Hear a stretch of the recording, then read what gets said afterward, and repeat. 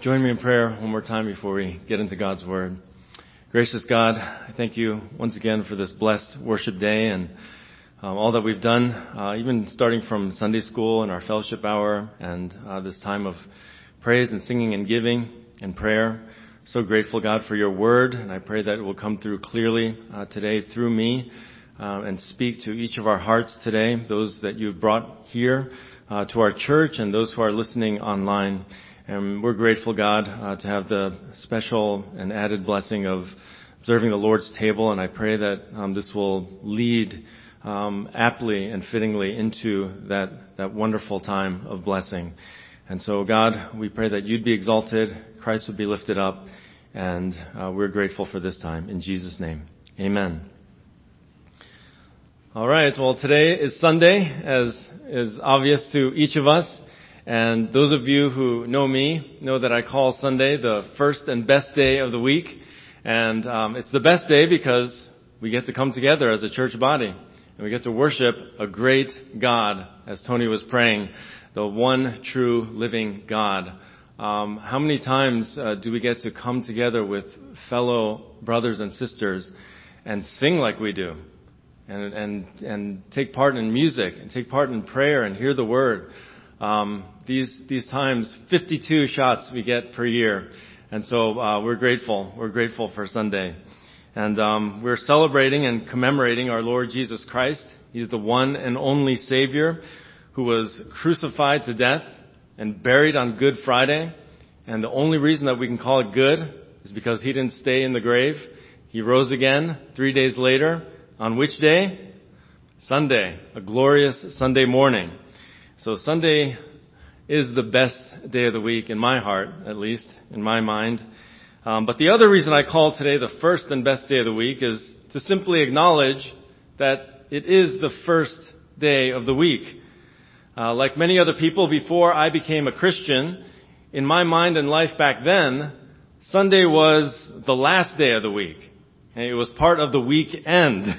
Okay, Monday to me was the start of the week, right? Whether I was in school or in the work world, Monday was the beginning, the start, the first day of the new week. And so today, we get to look at the actual last day of the week. It's not Sunday. It's the seventh day. It's day 7, Saturday, as we continue in our sermon series of Genesis 1 through 11, God's story of beginnings. We're in part 6 now of creation here. And our ongoing study of the creation story, I pray, has been a blessing to everyone. This is God's revelation in the book of Genesis. It's literally the only source of what happened at the beginning of the world. It's the only true source that tells us what happened in the beginning. And so if you'll turn in your Bibles with me to Genesis chapter 2, we're going to be in verses 1 to 3 today. I'm not going to read the text yet, but I will give you the sermon theme. And if you want to look in your bulletin, the sermon theme and the outline points are written in there for you. But the big idea of the theme today is that the seventh day of creation is a glorious reminder and memorial that God created the entire universe in 6 days. And it sets the pattern and rhythm for human life to flourish. And this is all by God's design and purpose, right? So that's the theme. I want to just lay that out for you. Today we're going to talk about the importance and uniqueness of day 7. Because some of us might think of day 7 as not much to talk about, and it'll be a super short sermon, and it's kind of boring, right? Day 7, God just rested. But there's actually a lot that goes into it. So once again, we do have a lot to do, so I want to get right into it. Although there are a couple preliminaries before we get to the text, which I think are very important. Okay, so first, going back to verse 31 of chapter 1. This is part of the introduction. So if you're writing, you're going to run out of room there because we didn't leave much room. But verse 31 says, God saw all that He had made, and behold, it was what? Very good. Very good. After 6 days, right? There was evening and there was morning, the 6th day. All of creation was called very good. And it highlights the crown of creation, which is man, believe it or not, us, man and women, right? But includes everything that God made on days 1 through 6.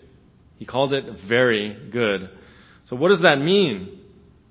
Well, if it hasn't been brought to your attention yet or hasn't dawned on you yet in part 6 of our creation series, it implies that there was no disease, no suffering, no violence, no death.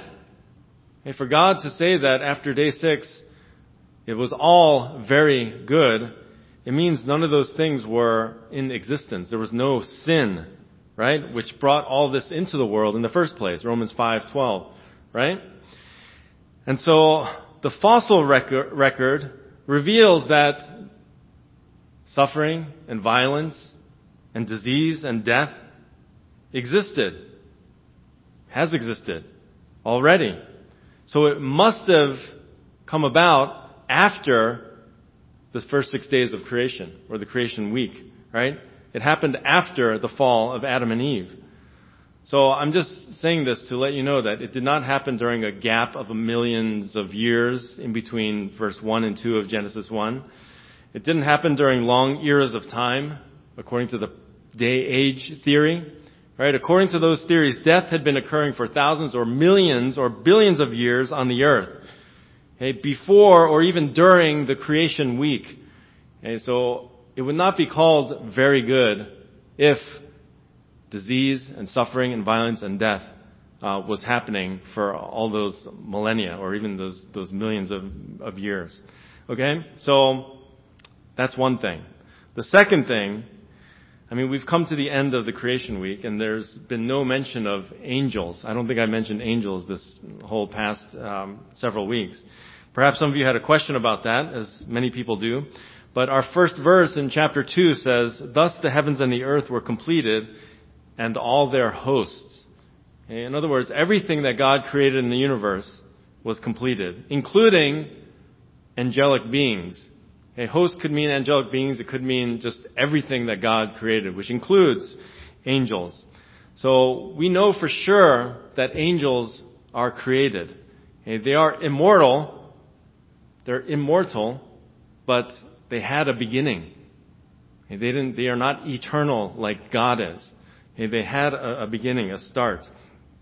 Colossians 1:16 says, "For by him," it's talking about Jesus, "for by him all things were created, both in the heavens and on earth, visible and invisible, whether thrones or dominions or rulers or authorities." This refers to angels and different levels of authorities that angels have. Okay, all things have been created through him and for him. Okay, so whether it's material or immaterial, physical or spiritual, visible or invisible, all things were created through and for Jesus Christ. And he's the preeminent supreme one over all creation. He's not like the creation. He's way over it, right? So, when were all these angels created? When were they created? Well, Genesis 1 does not tell us specifically when, nor do any other texts in the Bible. Okay, we do know that they were created before the fall of man, which is coming up in Genesis chapter 3, right? Because who shows up in Genesis 3 all of a sudden? Satan, who is a fallen what? Fallen angel, right? So, angels are already in existence by that time. We also know from the verse that I just read in Genesis 2 verse 1, part of our text today, that God's work of creation was completed, which is our first point today. Okay? Angels must have been made sometime during creation week, because he said everything in the heavens and the earth, all their hosts were completed. But there's not much more information in Scripture to tell us when. Okay? The only hint or clue comes from Job chapter 38. You can jot that one down if you want. Job 38 verses 4 through 7. You recall that God appears suddenly to Job and he asks him, "Where were you when I laid the foundations of the earth? Tell me if you have understanding. Who set its measurements, since you know? Or who stretched the line on it? On what were its bases sunk? Or who laid its cornerstone when the morning stars sang together and all the sons of God shouted for joy?" Job 38. Okay, so it appears that angels who are called morning stars and sons of God were witness to some of God's work during His creation week. They shouted for joy. They sang together in response to this amazing creative work of God. They were present to rejoice and sing as God lays the foundations of the earth. And foundations of the earth, by the way, could mean the earth itself, right, which God made on day one, or it possibly could mean the dry land, which God made on day 3. So it seems angels were created either on day 1 or day 3. I lean towards day 1 because as I read Scripture, it appears to me that angels were primarily created to worship and praise God. They're also created as ministering spirits to men, to us. But primarily, they're created to worship and praise God.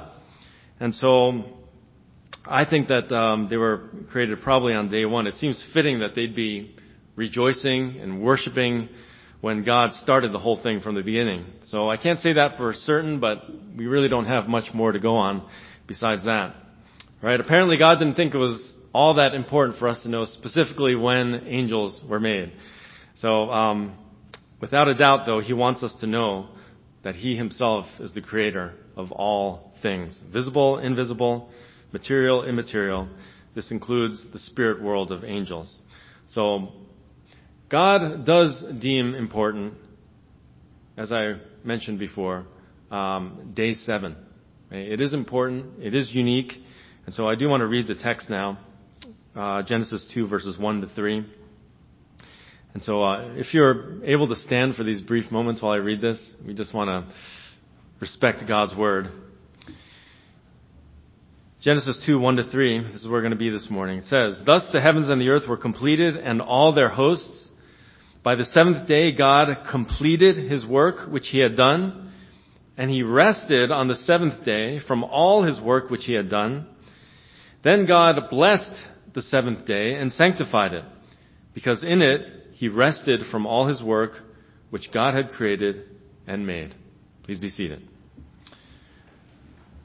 So I want you to notice a few differences about day 7 as compared to the other 6 days. There's some things that you might have noticed even as I read it, and we just studied the last 6 days this last several weeks. Look, there's no familiar creation refrain. Did you get that? Then God said, and God made, right?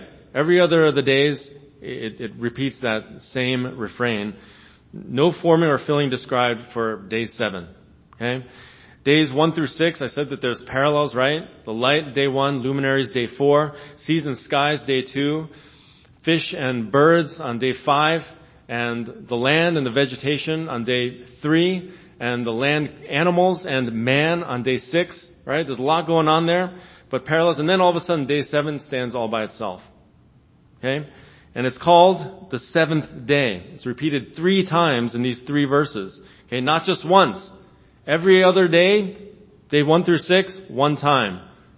The first day, the second day, a third day. Here it's repeated 3 times, the 7th day. The number 7, this is that number of completion, number of fulfillment, number of perfection in the Bible. Blessed it.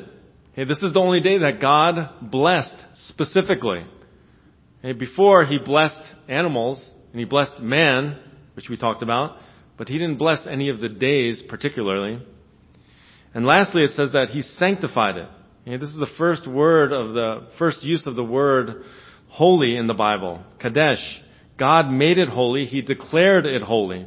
Okay, there's technical Hebrew forms there in the grammar, but it means that He set it apart and He cut it off from the other days. There's something very unique. All right, we're going to talk about that as we get into our points here. All right, so the sermon theme, once again, this 7th day of creation is a glorious memorial and reminder that God created the entire universe in 6 days. And it sets the pattern and rhythm for human life to flourish by God's design. So we have 3 points here today, highlighting the uniqueness of day 7. The first one is in verses 1 and 2, that God completed His work. He completed His work. That first verse in chapter 2 summarizes the creation week and the whole opening chapter of the Bible, of Genesis. Everything that God created was finished. completed at the end of 6 days. The heavens and the earth, right? It's the Hebrew phrase for the entire universe. They don't have one word in Hebrew to describe the entire universe, but it is the heavens and the earth and all their hosts, like I said, everything that God created in it, including angels. Verse 2 says, by the seventh day God completed his work, as if to make sure that it was clear what he said in verse 1. It's repeated. That's emphasis. Completed. That verb is used twice. It emphasizes that everything was done. There's no further creative work. Okay, nothing that God forgot. He didn't leave anything out. Nothing slipped his mind.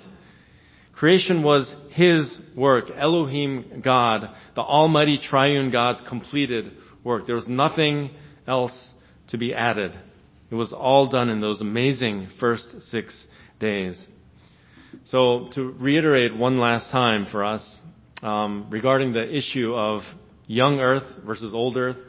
Okay, young earth being, we believe that the earth is thousands of years old rather than millions or billions of years old as school and so-called science and all the media promotes.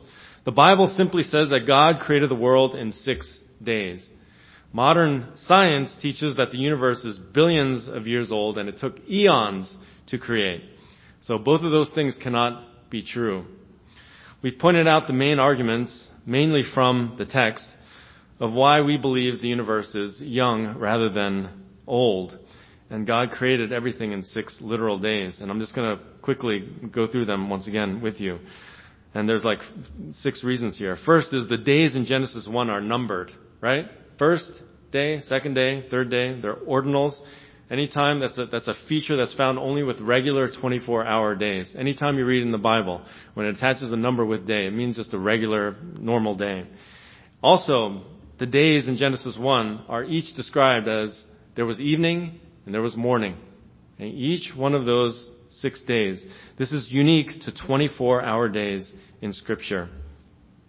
Also, the third reason, Exodus 20, verses 8 through 11, along with Exodus 31, verse 17, you want to kind of just have that in your mind.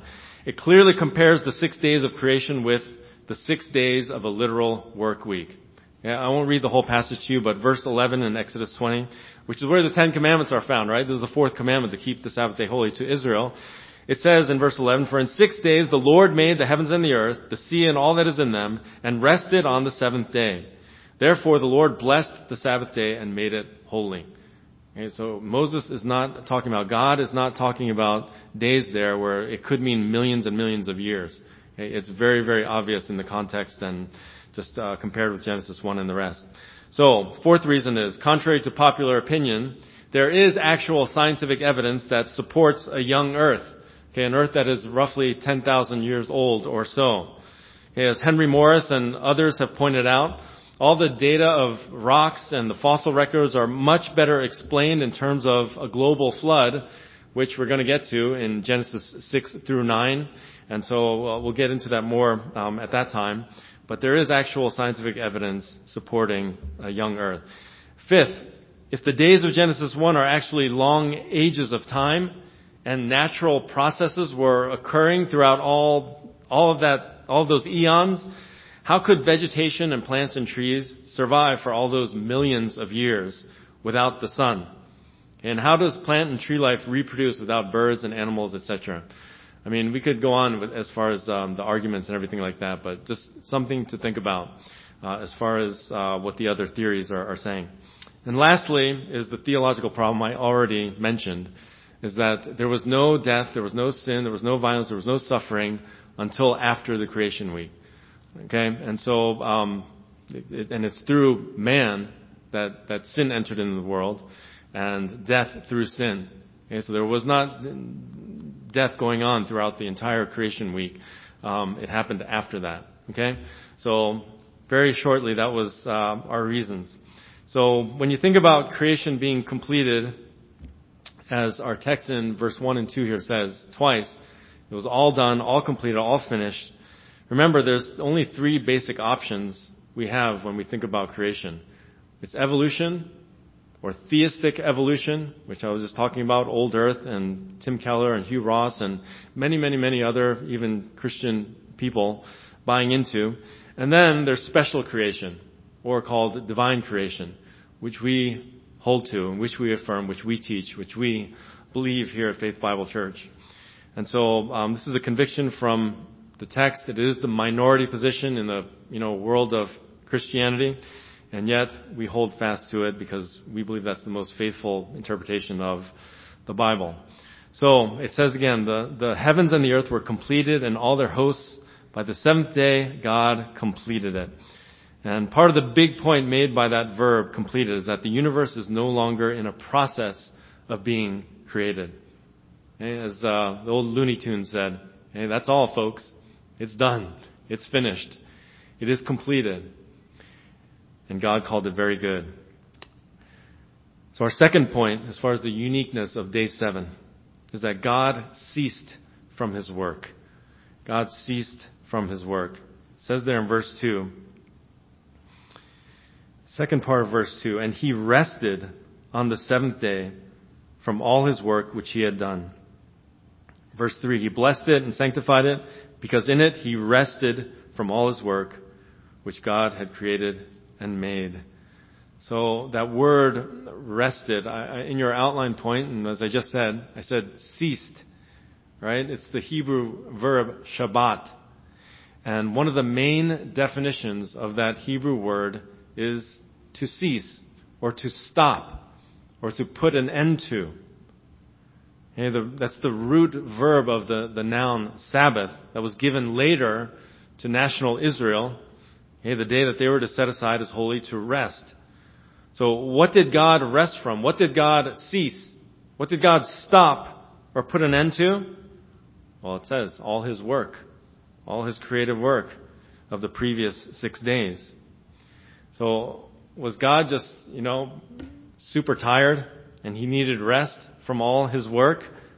Hey, after all, it was a whole 6 days in a row. Hey, that's 144 hours straight. Obviously not. He didn't get tired. An omnipotent creator God who made all the billions of galaxies and the billions of stars in each of those billions of galaxies and all the planets and the earth and the seas and everything that's in the earth and the seas and all it contains, He could have done it at the snap of a finger, right? But He chose to do it in 6 days. And God is not limited in strength or power or energy. Isaiah 40 verse 28 asks this question, right? Do you not know? Have you not heard? The everlasting God, the Lord, the creator of the ends of the earth, does not become weary or tired. Okay, the very next verse in Isaiah 40 says that He's the one who gives strength to those who are weary. Psalm 121 verse 4 says, Behold, He who keeps Israel will neither slumber nor sleep. Psalm 127, right, says that He gives to His beloved, to His blessed, even in their sleep. So God is not like us. He doesn't need a break time. He doesn't need an afternoon nap. Okay, I get wiped out just playing basketball with my sons, or just running around the block a few times, a couple of miles in the morning. Okay, which reminds me of an old Chinese proverb. A man who runs in front of a car gets tired, often gets tired, but a man who runs behind a car gets exhausted. So rested is better understood as, or along with ceased. Okay, I want you to get that. That's why that's in your outline today. It means that He stopped His work. He looked at His creation at the end of day 6, says it's very good. And what a contrast the seventh day is to those first 6 days. Okay, there's a lot going on days 1 through 6. On day 7, instead of more creating, there was Shabbat. There was rest. There was stopping. Instead of more doing, God ceased from doing on the seventh day. And this was not for nothing, of course. Okay, God has a purpose. God has a plan. It was a purposeful stop. I will read Exodus 20, starting in verse 8 right now. I read verse 11, but Exodus 20 is the fourth of 10 commandments, right? Verse 8 says, Remember the Sabbath day to keep it holy. 6 days you shall labor and do all your work. But the seventh day is the Sabbath of the Lord your God. In it you shall not do any work, you or your son or your daughter, your male or your female servant, or your cattle or your sojourner who stays with you. Verse 11, for in 6 days the Lord made the heavens and the earth, and the sea, all that is in them, and rested on the seventh day. All right, notice folks, this is very important. God's creation week pattern, work week pattern, was the basis for his law to who? To Israel. Okay? It wasn't to Adam, or really to anyone from Adam to Moses. Okay? God commanded Israel not to do any work on the Sabbath, the seventh day of the week, which is Saturday, right? The last day. Why is that? Again, verse 11, because in 6 days, that's what God did. He created everything, and on the seventh, he ceased. He rested. So because God stopped from work that day, the Israelites, his chosen people, were also to stop their work on the Sabbath. Exodus 31:17 says that the Sabbath is a sign between God and the sons of Israel forever. Okay? God and Israel, not God and the church. Okay? Colossians 2:16, in case anyone's unclear on that, New Testament, right? New Covenant. Colossians 2 verse 16, Paul writing to the believers in Colossae. It says, therefore, no one is to act as your judge in regard to food or drink or in respect to a festival or a new moon or a what? A Sabbath day. Okay, things which are a mere shadow of what is to come, but the substance belongs to Christ. Okay, there's freedom in Christ to continue observing the Sabbath or not. Okay, Paul is telling the believers in the church there, don't let anyone judge you about these things. Okay, notice too, the fourth commandment is the only one of the 10 commandments that's not repeated in the New Testament. All the other ones are. So what does that mean for us as Christians, as the church? Okay, we're not required, we're not commanded to observe the Sabbath. And again, nor was Adam and Eve or anyone until the time of the Exodus. But, and this is a very important, however, the teaching of the New Testament is clear. Okay, we are instructed and called and commanded to faithfully worship at church. If you're a Christian, you're to be at church on Sunday. Hebrews 10:25 says, not forsaking our own assembling together, as is the habit of some, but encouraging one another, and all the more as you see the day drawing near. Hebrews 10:25. The pattern that's established by the early Christians as we read Scripture was to gather together for worship and fellowship on Sunday, which is the first and best day of the week, everyone. Our life, habit, and pattern and desire should be to set Sundays apart for church, to prioritize Sundays for corporate worship, special focus on God, on Jesus Christ, out of loving devotion and service to our resurrected Lord. That much should be clear. I'm hesitant to call this the Christian Sabbath. I think that's confusing, not helpful, and it turns into like a legalistic kind of thing. Even though there's some kind of parallels and similarities with God's command to Israel, it's not the same. Christians are not bound by the Old Covenant ceremonial laws and restrictions and regulations. All the Old Covenant laws were fulfilled by Christ, who brings in the New Covenant by his sacrificial death and his blood. Jesus is now our true rest. Okay, Hebrews 4 verse 10. Listen, Hebrews 4:10 says, for the one who has entered his rest, he's talking about Christians who have entered Jesus' rest, has himself also rested from his works as God did from his. Hebrews 4:10. Okay, Jesus is our Sabbath rest. He's the one we rest in for our salvation. Okay, we'll get to that a little bit more at the end. All that said, God has given us New Testament Christians clear instruction and calling regarding the Lord's Day, Sunday. Okay, actually, every day is the Lord's Day, right? And every day is worship. But there's something special about Sunday. There's something special about the body, the church family, coming together in corporate worship, assembling together. in obedience and prioritization to God's Word and to God Himself. We are to set aside Sunday to rest from our normal work so we can prioritize God, gather with fellow Christians at church, seek how we can stir one another up to love and good deeds, Hebrews 10:24, worship, fellowship, instruction, service, encouragement, and prayer. So important. Hopefully that's all clear. And I just want to add one more thing here. Okay, additionally, about the seventh day, and about the creation week.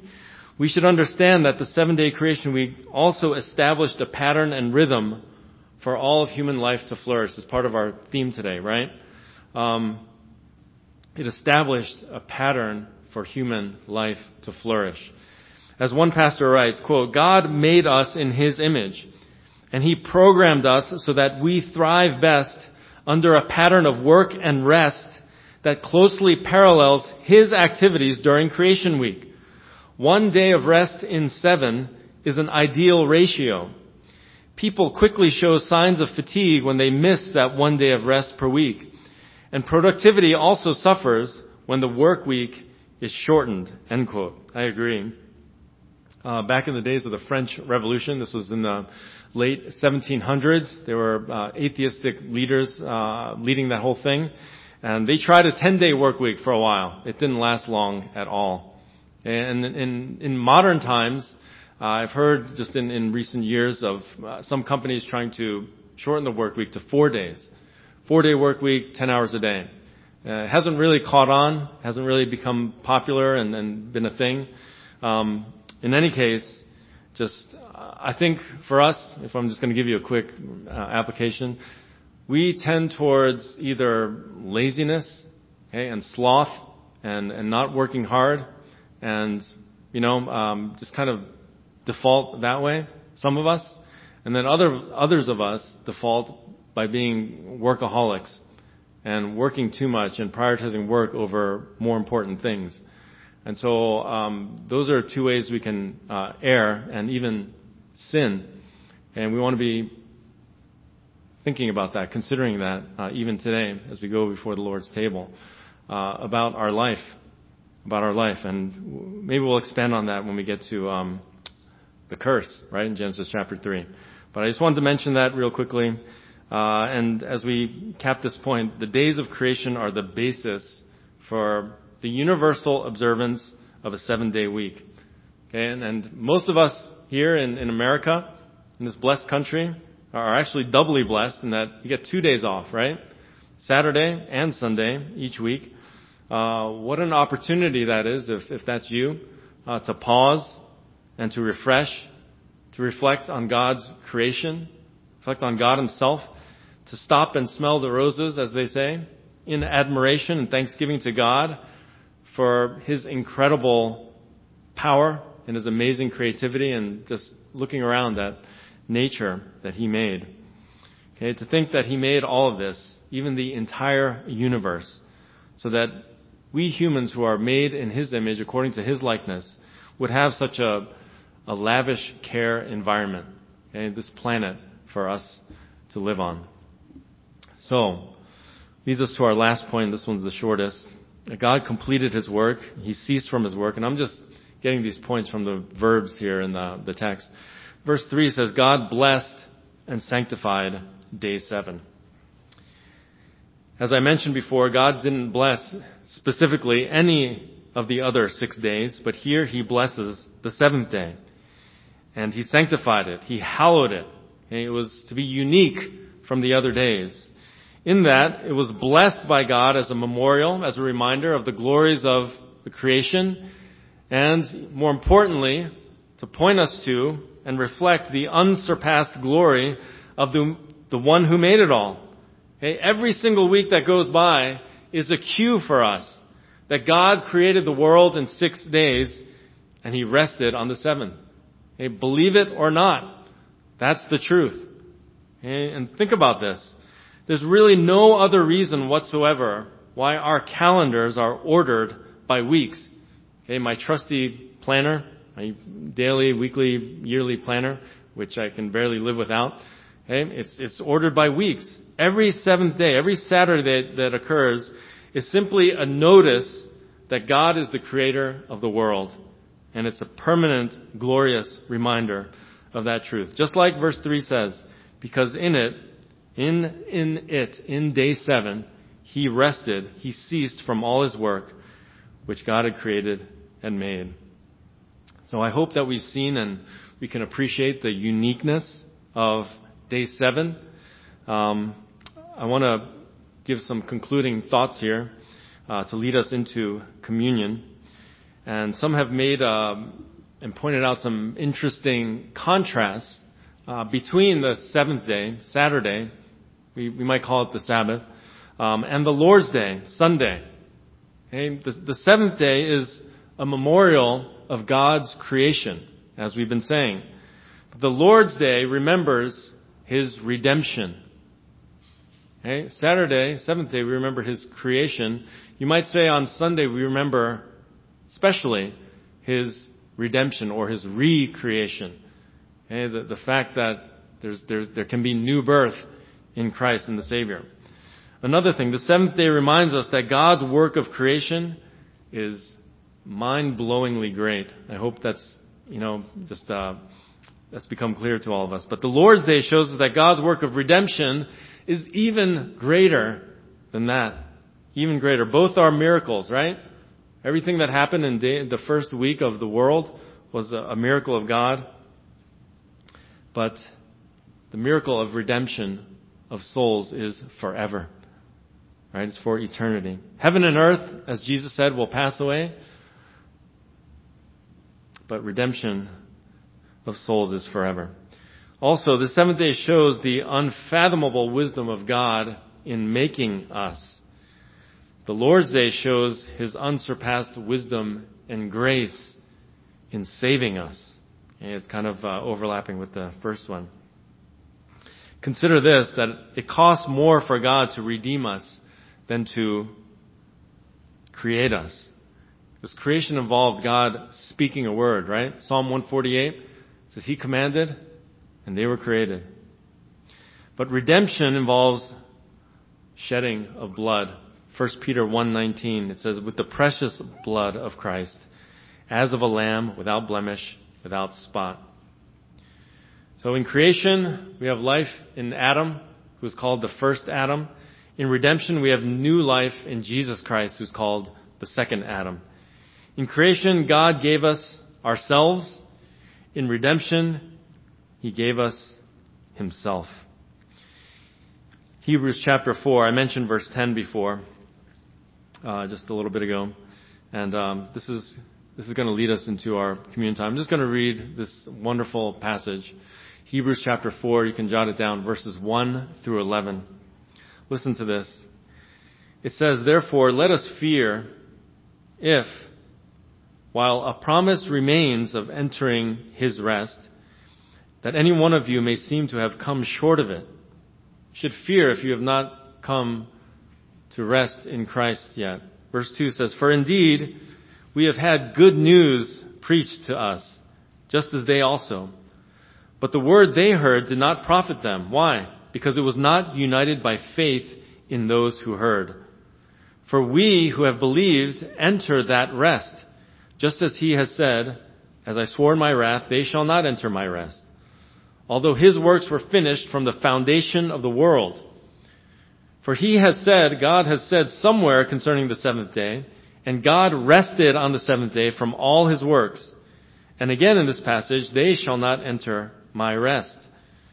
Verse 6, therefore, since it remains for some to enter it, and those who formerly had good news preached to them failed to enter because of disobedience, he again fixes a certain day, today, saying through David after so long a time, just as has been said before, today, if you hear his voice, do not harden your hearts. This is an invitation for anyone who has not placed their faith and trust in the Lord Jesus Christ alone for salvation to come now.